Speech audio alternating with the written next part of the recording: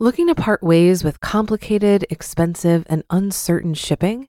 Then give your business the edge it needs with USPS Ground Advantage shipping from the United States Postal Service. Keep everything simple with clear, upfront pricing and no unexpected surcharges. Keep things affordable with some of the lowest prices out there. And keep it all reliable with on-time ground shipments. It's time to turn shipping to your advantage. Learn how at USPS.com/advantage. USPS Ground Advantage. Simple, affordable, reliable. When you need mealtime inspiration, it's worth shopping Kroger, where you'll find over 30,000 mouth-watering choices that excite your inner foodie. And no matter what tasty choice you make, you'll enjoy our everyday low prices, plus extra ways to save, like digital coupons worth over $600 each week. You can also save up to $1 off per gallon at the pump with fuel points. More savings and more inspiring flavors make shopping Kroger worth it every time. Kroger, fresh for everyone. Fuel restrictions apply. This is Optimal Finance Daily, episode 458, When to Sell, Anatomy of 10 Failed Investments by Chris Reining of chrisreining.com. And I am your host and narrator, Dan. I'm here each Monday through Friday reading to you from some of the very best personal finance blogs on the planet. And thank you all for listening on this Wednesday. If you didn't know, we actually have 4 other podcasts in our little family where we read blogs to you. It's not just this one. We also have the original podcast in the family, Optimal Living Daily, as well as Optimal Health Daily, Optimal Business Daily, which was recently renamed, and Optimal Living Daily Relationships. Subscribe to all of them to get a lot more blogs read to you for free. But for now, let's get to today's post right here on OFD as we optimize your life. When to Sell, Anatomy of 10 Failed Investments by Chris Reining of chrisreining.com. Warren Buffett turned me down for an interview. It was his secretary, Debbie B., who wrote me back. Quote, "Thanks for the nice note. However, Mr. Buffett has asked me to turn down all requests. His plate is more than full now, even at the age of 84. End quote. Then I asked her if it was true mentioning her name at Gorat's, an Omaha steakhouse, will get you an extra boat of gravy when you order the hot roast beef sandwich. I heard that once. She told me it won't, but you can probably get it anyway without mentioning her name. Anyway, you don't have to talk one-on-one with Buffett to learn from him. Every year he writes a letter to shareholders that you can read for free online or buy a compilation. I've been combing through them, taking notes, and one event that stood out to me was his investment in Freddie Mac, the mortgage loan company. In the 1988 letter, he wrote, quote, "We made major purchases of Federal Home Loan Mortgage PFD, Freddie Mac, and Coca-Cola. We expect to hold these securities for a long time. In fact, when we own portions of outstanding businesses with outstanding managements, our favorite holding period is forever." End quote. Yet in 2000, he sold his Freddie Mac shares. Quote, "We try, therefore, to keep our estimates conservative and to focus on industries where business surprises are unlikely to wreak havoc on owners. Even so, we make many mistakes.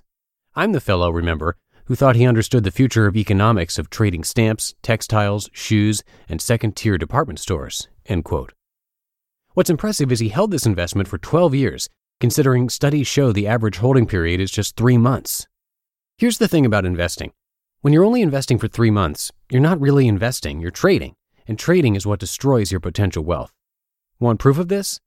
One study found that investors who fiddled around with their investments earned 6.5% less than those that didn't. One of the students taking my course told me during the recession she didn't bother looking at her investments because she was too scared to. She said she would have panicked and pulled her money out, and we know that would have been at the worst possible time. So you can make more money investing and work less at it if you simply hold for long periods of time, and holding is probably the only edge individual investors have anymore. Here, let me show you an example of how holding can work. In 2009, I bought shares in the video game publisher Activision Blizzard. Over the next 4 years, they lagged the market by 69%. It's hard sitting there watching your money underperform the market year after year when you can make more money with a savings account. But now, 8 years later, these shares are crushing the market by 266%. So you're probably always better off doing nothing. But if you want to sell, here's the basic criteria I use. Held for at least 5 years. The story isn't believable anymore, and the company hasn't performed. Like Buffett, I'm never quick to sell, and when I do, I see it as an opportunity to become a better investor. When you sell, you should be refining how you invest and improving your ability to make better decisions. As a result, your portfolio should improve. You can be intentional about this. I track everything I've sold in a spreadsheet and look at this frequently. It helps me constantly assess my thinking about past investments. Second, I write down my reasons for selling in an investing journal. I keep that in Google Docs. Every so often, I'll revisit the reasons why I sold and spend some time thinking about if my decisions were logical and objective. Here, I can show you what this looks like. Everything I've ever sold along with a snippet of reasoning. BMW. I bought a position in 2006 and sold 4 years later at a 1.03% gain. I didn't like the auto industry because it's capital intensive and doesn't grow very fast. Dolby Laboratories. I bought in 2006 and sold in 2015, taking a 6.48% loss. I didn't believe they could convert consumers to new technologies like mobile and streaming. FedEx. I bought a position in 2006 and sold 5 years later at a 17.18% loss. They continued to show slow and steady growth, but I wanted to redeploy the capital in better opportunities.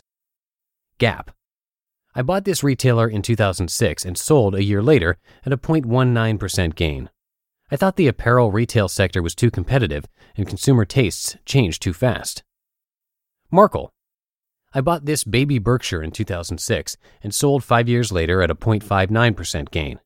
This specialty insurer continues to outperform the market, but I wasn't interested enough to follow it. Quality Systems. I bought this healthcare tech company in 2007 and sold 8 years later at a 1.34% loss. It outperformed the market for years, but over time I lost faith in their ability to grow market share. Royal Caribbean Cruises. Attempting to diversify my portfolio in 2007, this pure play seemed like a good approach. I decided I didn't like cyclical sectors and sold in 2009 at a 59.48% loss. TravelZoo. I bought a tiny position in this daily deal site in 2011 and sold 4 years later at a 77.81% loss. I didn't think they had an ability to grow cash flow and net income. Unit Corporation. I bought this oil and natural gas company in 2007 in order to diversify my portfolio. I decided I didn't like cyclical sectors and sold in 2011, taking a 5.04% loss. Value Line. I bought a position in this financial services company in 2007 and 2 years later sold at a 32.44% loss. I didn't think they could grow cash flow and net income. Remember, doing less leads to higher returns, and that's why I hate selling. But I also understand that it can hurt you more to keep holding.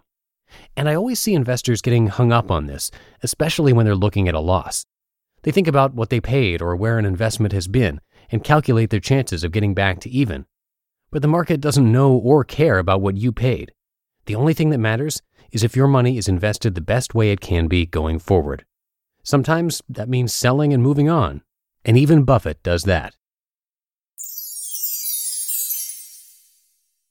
You just listened to the post titled When to Sell, Anatomy of 10 Failed Investments by Chris Reining of chrisreining.com. If you've been using Mint to manage your finances, I've got some bad news. Mint is shutting down. But now for the good news. There's a better alternative. Our sponsor, Monarch Money. Mint users are turning to Monarch Money and loving it. Maybe you're saving for a down payment, a wedding, a dream vacation, your kids' college. I've found that Monarch makes it so easy to help you reach your financial goals, whatever they are. I definitely wouldn't be able to allocate my finances or plan as clearly without help from Monarch. In fact, Monarch is the top-rated all-in-one personal finance app. It gives you a comprehensive view of all of your accounts, investments, transactions, and more. Create custom budgets, set goals, and collaborate with your partner. And now get an extended 30-day free trial when you go to monarchmoney.com/OFD. After trying out Monarch for myself, I understand why it's the top-rated personal finance app.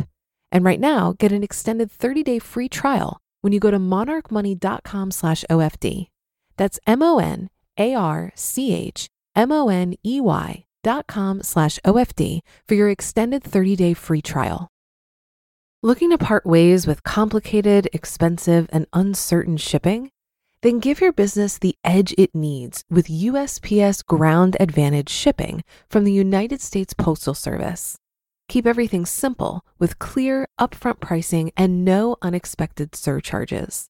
Keep things affordable with some of the lowest prices out there. And keep it all reliable with on-time ground shipments. It's time to turn shipping to your advantage. Learn how at USPS.com/advantage.